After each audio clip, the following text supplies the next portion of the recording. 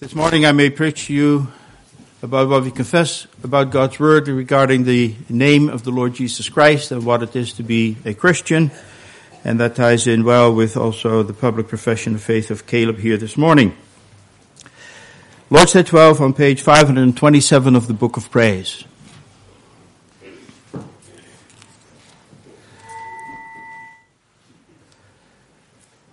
There we have the following two questions and answers. Why is he called Christ, that is anointed?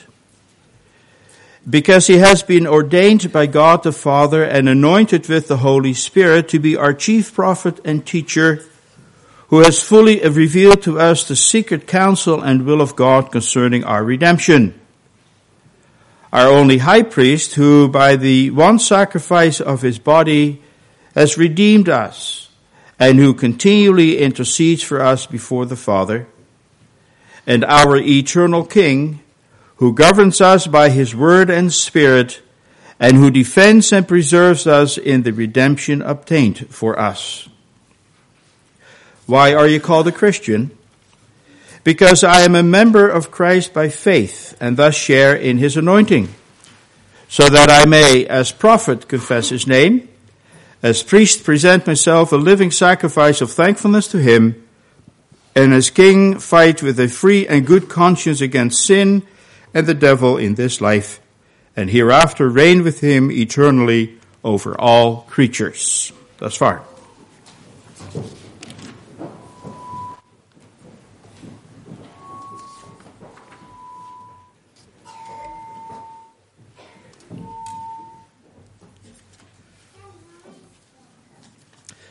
After the sermon, let us sing from Psalm 116, the stanzas 5, 7, and 9. 116, 5, 7, and 9. Brothers and sisters in our Lord Jesus Christ, in Lord's Day 12, we state our conviction about two things. The first is about our Savior, and the other is about ourselves. Concerning the Lord Jesus, we declare that he is the Christ. And about ourselves, we say that we are Christians. Now, obviously, we need to understand the close connection that exists between Christ and us, because it is impossible for us to be a Christian and not be able to confess the Lord Jesus Christ as our Lord and Savior. To confess what he has done for us and continues to do for us. And so the connection is that we share in Christ's gifts and his anointing. And his anointing forms the backbone, if I can say it that way. His anointing forms the backbone of our being Christians, both in word and in deed. Now, when we hear about anointing, we usually think of how in the Bible anointing applies to someone who has been called to a specific task.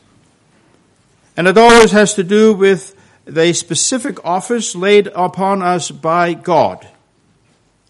And so in the Old Testament, especially, you read anointing with oil was a ceremony whereby priests and even kings and prophets were ordained in their offices. While Christ Jesus was ordained by God for his task as Savior of the world also. And this happened in a unique way. He was not anointed in a special ceremony with invited guests, nor was he anointed with oil. No, he was anointed directly with and by the Holy Spirit himself. And that happened when Jesus was baptized in the river Jordan, and the Spirit descended upon him in bodily form as of a dove, while a voice spoke from heaven, "You are my Son, whom I love, with you I am well pleased." And thus, in the presence of all who were there at that moment, the Spirit anointed and equipped the Lord Jesus for his task. And from that moment on, he was filled with the Spirit.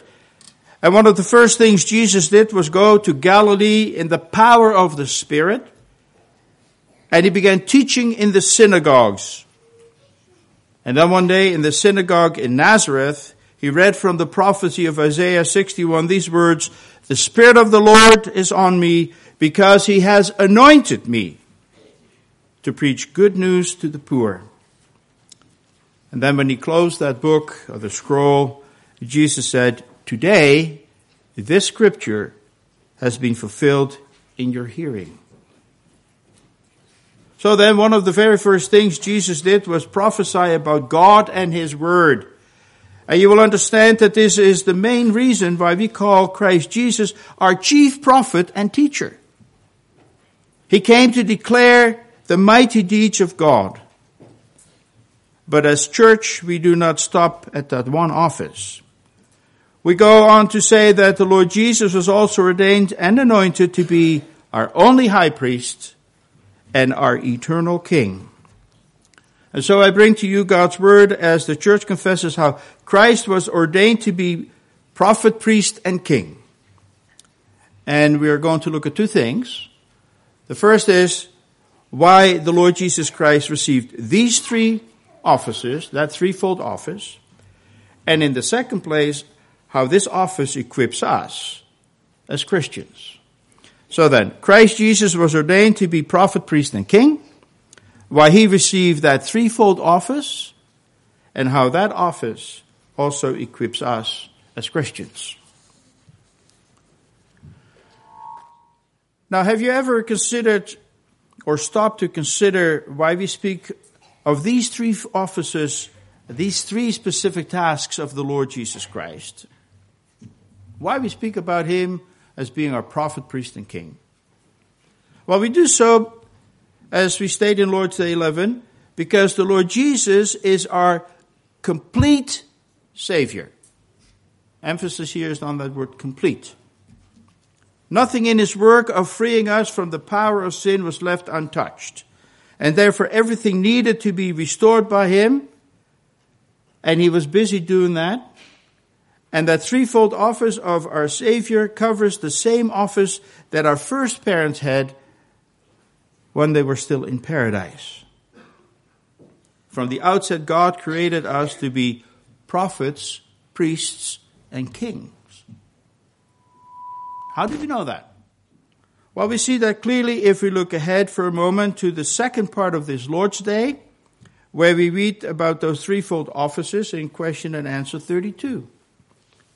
There we read that we have that office so that as prophet we may confess his name, as priest present himself a living sacrifice of thankfulness to him, and as king fight with a free and good conscience against sin and the devil in this life. Now we must realize, my brothers and sisters, that this threefold office that we have as Christians was already the office that God had given to Adam and Eve in paradise. For isn't it true that Adam and Eve also had the duty to confess God's name and to speak with each other and with their children about God? Of course, just as you and I must teach and speak with our children about God, Adam and Eve would have to do the same thing and declare God's love and greatness to their children. And you see, that is the prophetic task that God gave right from the beginning.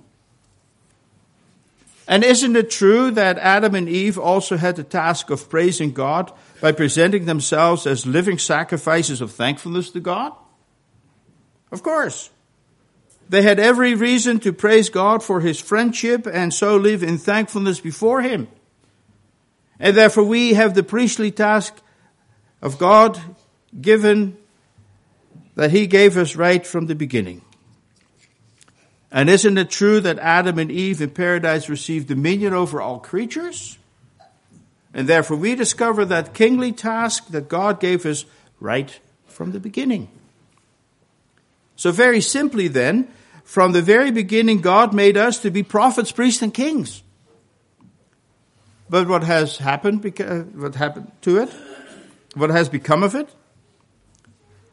Do we speak about God and bless his name and his works? Do we rule his creation wisely?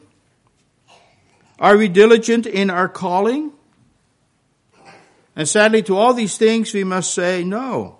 Oh, sure, at times we speak about God, but we also forget him every so often by not giving him a prominent place in our lives. Oh, sure, we bless his name, but sometimes we also curse it.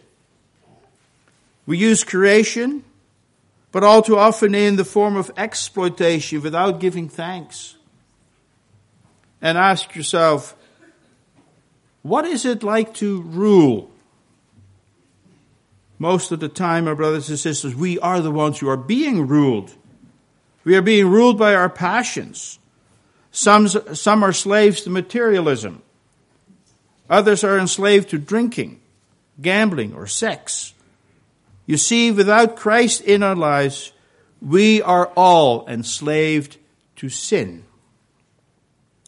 And that is why someone had to come between God and us. Someone who seeks our good and that of God.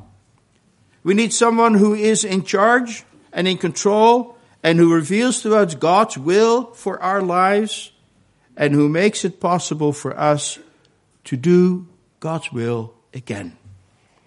And that someone is the Lord Jesus Christ, the anointed of God, ordained and appointed for just that specific task.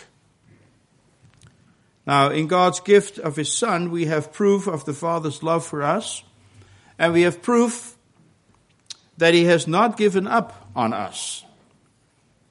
For you see, God did not break or cut the bond that we broke. No, He renewed it by binding Himself to us in Christ Jesus. And that is why this confession is such an essential part of our Christian faith.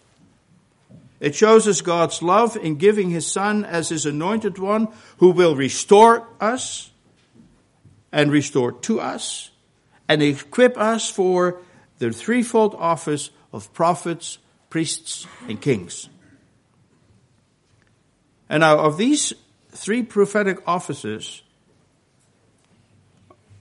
the prophetic office is in the forefront during the early years, the first years of Christ's ministry. And He did not waste time to proclaim the good news of salvation, as we just read together in Luke 4. He explained Scripture as He taught it in the synagogues.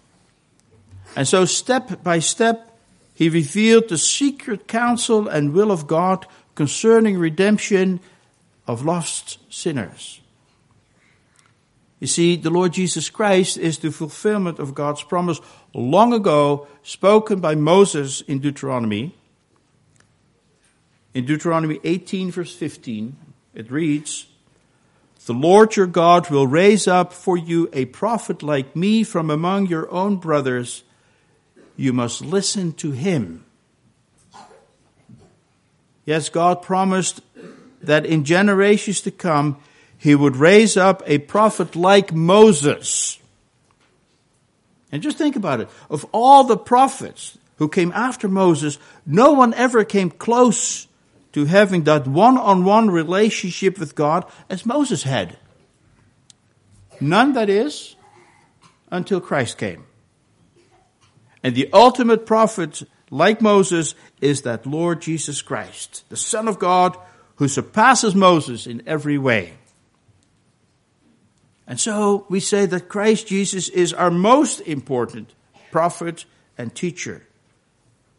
And reading and listening to His words is like hearing God speak directly to us, isn't it? Well, just think about it. While all the Old Testament prophets would only say, "This is what the Lord God says," the Lord Jesus over and over said, "I say to you." You see, He spoke with authority, and He taught with authority. God the Father had equipped Him with special knowledge and wisdom. His prophetic words were not occasional spurts of inspiration, like that of the other prophets. No, His prophetic words were words that came from a complete oneness with His Father through the Holy Spirit. And therefore He could say, "I say to you." And every time He spoke, He revealed a little more of that secret counsel and will of God concerning our redemption. And now we can understand why in the Gospel according to John, Christ is referred to as the Word with a capital W. You see, Christ is the Word because God the Father spoke directly through him. You read that in John 1. But Christ is also the Word with respect to us because he is the person who spoke to the fathers of old and who brought forth the living Word from the bosom of the Father. And this makes it clear that if there is anyone who is qualified to fully reveal the secret counsel and will of God, it is the Lord Jesus Christ. He and the Father are one. So then, indeed, who is better equipped to reveal to us God's decree from eternity concerning your and my salvation? Can you think of anyone better qualified than our chief prophet and teacher, who is the Word and who is the Son of God, who was with God from the beginning, and who was with God from the beginning, involved in the design of our redemption? He has fully revealed to us everything we need to know concerning our salvation. And that is why the Lord Jesus Christ remains our chief prophet and teacher even today. For you see, he gave us the written word through the inspiration of the Holy Spirit. And he comes to us in that word, unveiling more and more the secret counsel of God's will every time we read and study that word. He comes to us when we hear from week to week the preaching of redemption in Jesus Christ alone. And you see, that alone should be reason enough why we should not neglect to attend the worship services. For you see, if we were to neglect the worship services, if we neglect to come and be instructed from the Scriptures, well, then we fail to acknowledge Christ in his prophetic office. Then we fail to acknowledge him as our chief prophet and teacher. For you see, faithful participation in the worship service is a dire necessity for all of us. For how can Christ be our chief prophet and teacher if he were to decide to stay away? Now, another revelation of God's secret counsel and will is that Christ is also our high priest. And he's not an ordinary priest, but a priest forever after the order of Melchizedek. Now, Melchizedek was a priest about whose origins we know very little. But what we do know for certain is that Melchizedek had a special calling as priest from God. And the same holds true, my brothers and sisters, for the Lord Jesus Christ. He had his calling directly from God and carried out his calling in complete love, in complete obedience and dedication to God. You see, Christ's dedication was so complete that the Father would accept his Son's life as a ransom for many. And Christ's love and dedication were so great that he would drink the cup to the bitter end and so do the will of his Father. He said, "Not my will, but your will be done." And in that way, Christ Jesus became our only high priest who made full atonement for all sin. Now, these are the things that our Savior did as our only high priest. But the Catechism also stresses that as priest, Christ continually intercedes for us before the Father. You see, and that's something we need to pay attention to, Christ's priesthood is more than that he gave his life as a ransom for many Christians.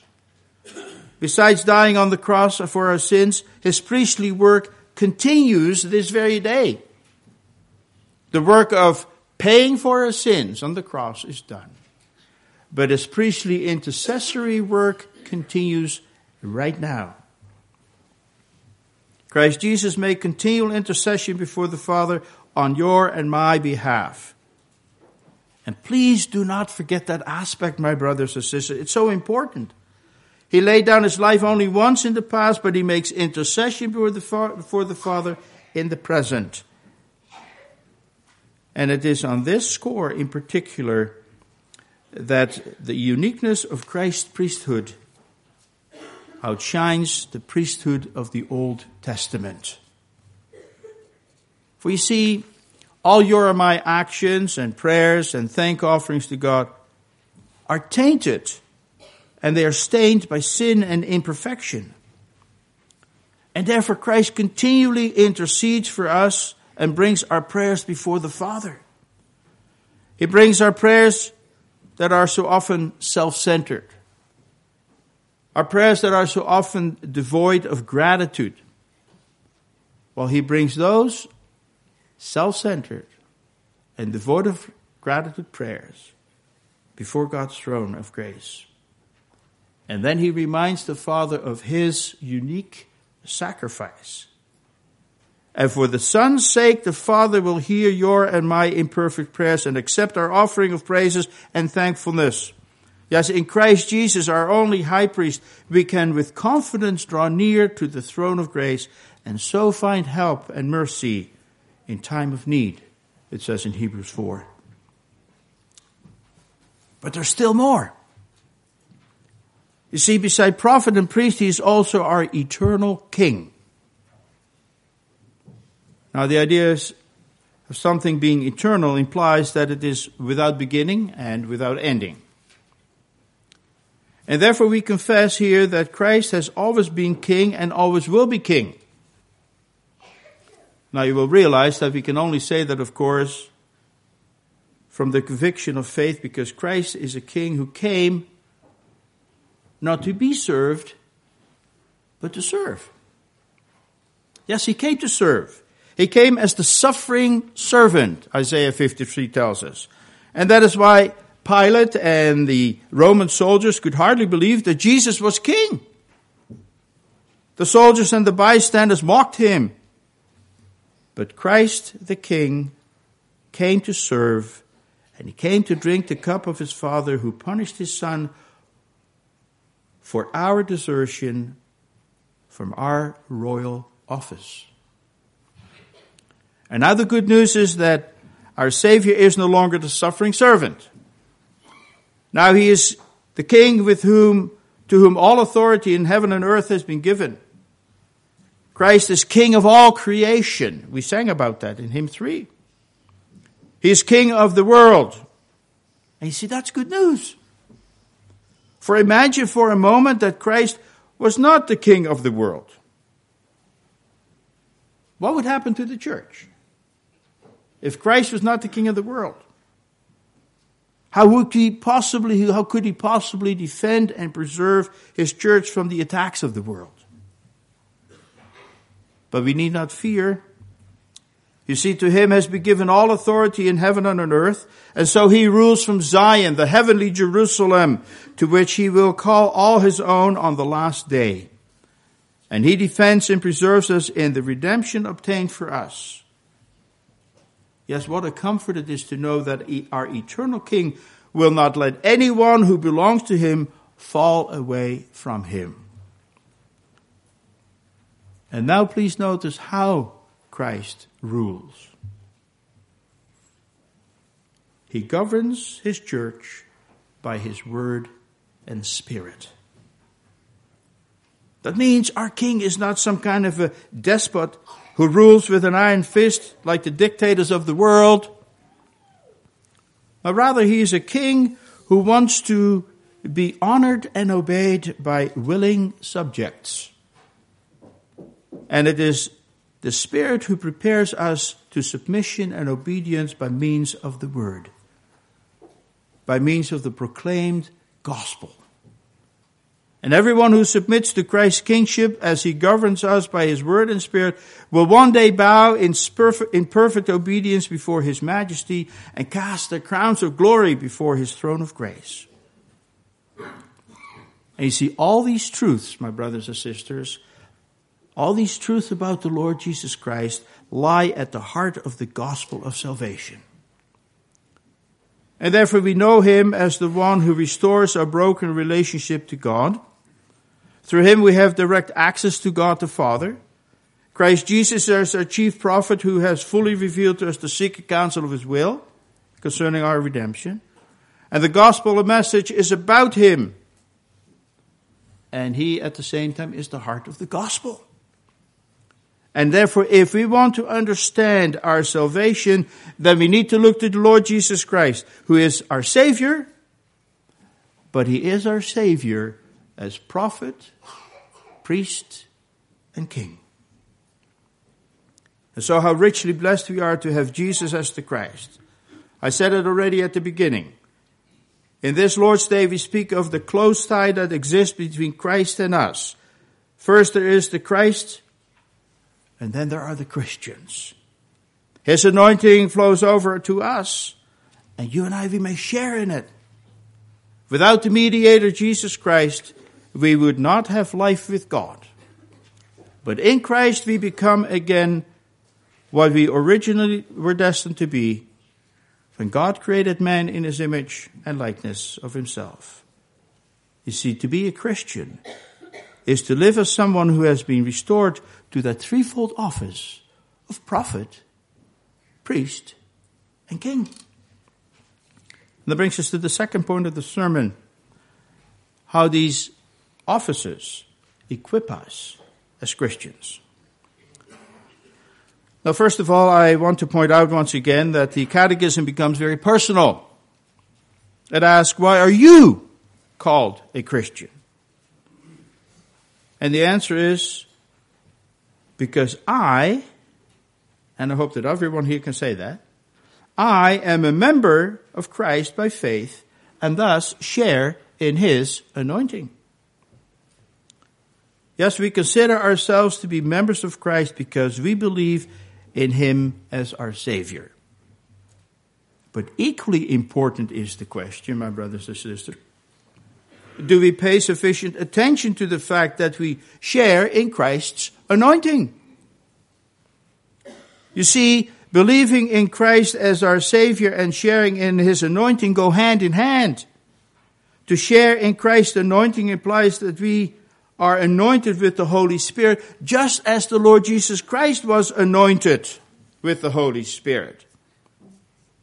And just as Christ was given that threefold office, you and I are restored to this office. And I on purpose say restored, because as we heard earlier, Adam and Eve once held that threefold office of prophet, priest, and king in paradise. And so believers in the Lord Jesus Christ are restored to God to serve as prophets, priests, and kings. Never forget that. Don't ever think that my Christianity is believe in Jesus only. My Christianity is believe in Jesus as my Savior, but then as prophets, priests, and kings. And that is why we call it also the office of all believers. You see, that is not the task only of the minister or the elders or the deacons, the overseers, but that is the task which is placed on the shoulders of you as well as members of Christ.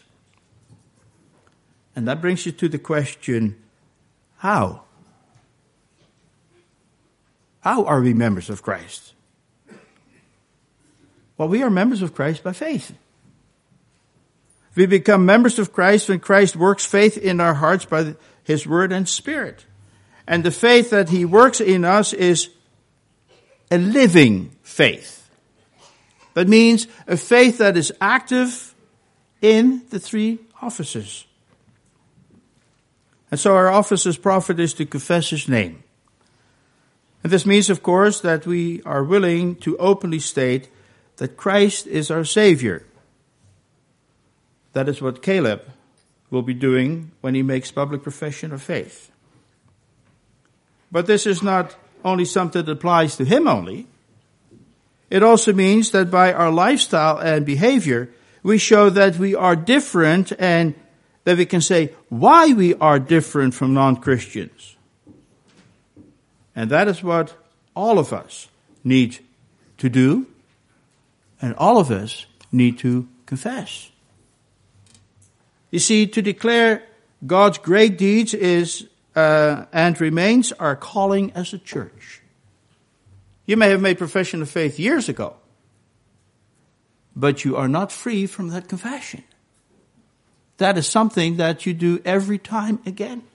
For instance, when we have the Apostles' Creed, we in a nutshell restate our confession. And so to declare God's great deeds is and remains our calling as a Church of Christ. But in order to confess Christ's name, we must know his revelation. In other words, we can only confess Christ if we know what the Bible tells us about him. And so, if we want to be equipped to confess Christ, then we must first learn to listen. Listen. We must first learn to listen closely to what God tells us in his word. It should be obvious that in order to properly fulfill, therefore, our prophetic office, we cannot do without regularly and personal Bible study and devotion. And you make time available for that, don't you? It is part of our prophetic office, and it also equips us for a task as priests, which is no less demanding. For you see, our task as priests requires a living sacrifice of thankfulness. In other words, not just funneling a few dollars for Christian causes, but a full-blooded way of life where the Christian faith flows through our veins, if I can say it that way. Then our living will become a living in thankfulness for God's daily mercies. And then the Catechism speaks also about presenting ourselves a living sacrifice of thankfulness.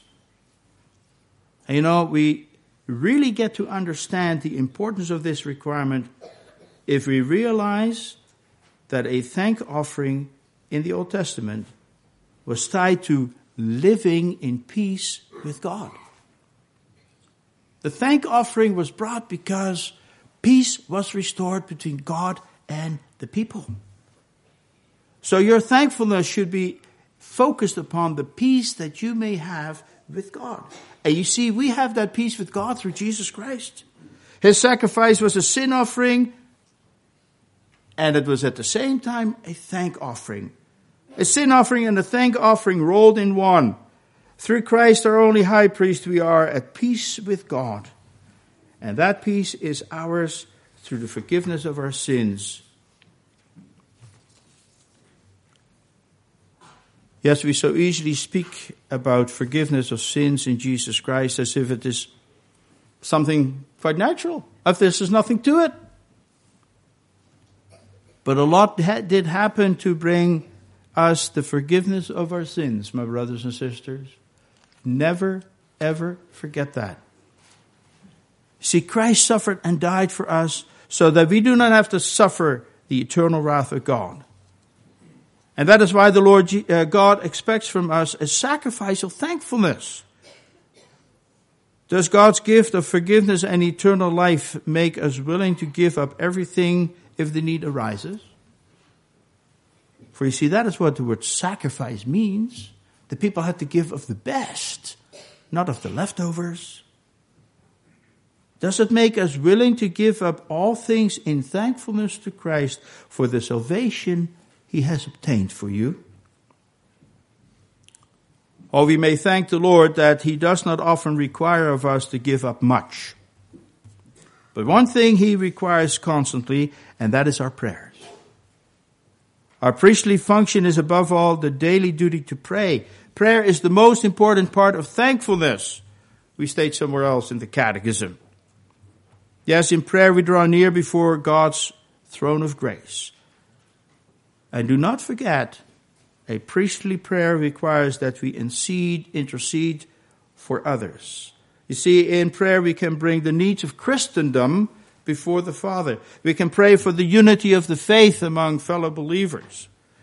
We can pray for the sick, for the lonely, for those who are less fortunate.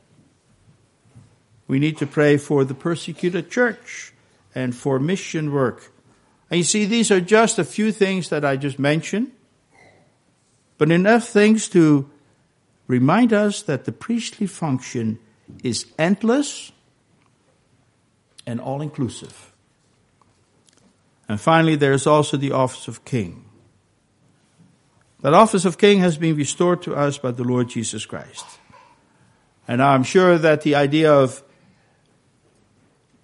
the fact that we will reign with Christ eternally over all creatures, that really has great appeal for all of us. Wouldn't it? For who wouldn't want that? To reign with Christ over all things. All of us would want that, I think. But we also like to take the easy way out and conveniently skip the first requirement of that royal office. You see, the kings of the future, that is, the kings who will reign with Christ eternally, must be the fighting kings of today. And the most formidable enemy that we must conquer and subdue is our sinful self. Oh, in our heart is where the decisive battle of life and death is waged. And if you live your Christian life truthfully, you'll notice that it is a pretty exhaustive battle. Something that wears us down because it continues day after day. And so let no one dream of ruling eternally with Christ after this life if he is not prepared to fight with a free and good conscience against sin and the devil in this life. You see, the Apostle Paul exhorts us to put on our whole armor of God, that we may stand against the wiles of the devil and to fight the good faith. As Christians are followers of Christ. And as Christians, we need to remember that our chief prophet, our only high priest, and our eternal king enlists us in his service. And he doesn't do that once in a while.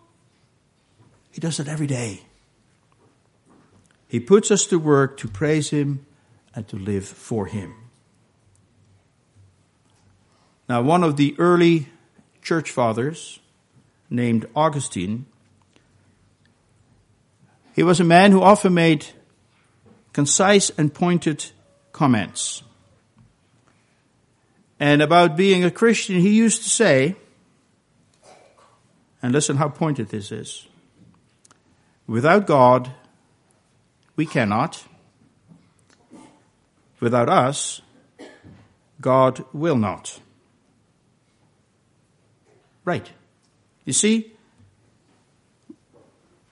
we can't live without God and his renewal in Christ.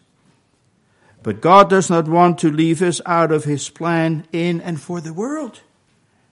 And that is why he involves us. And in connection with Lord's Day 12, we can take over Augustine saying, without God we cannot.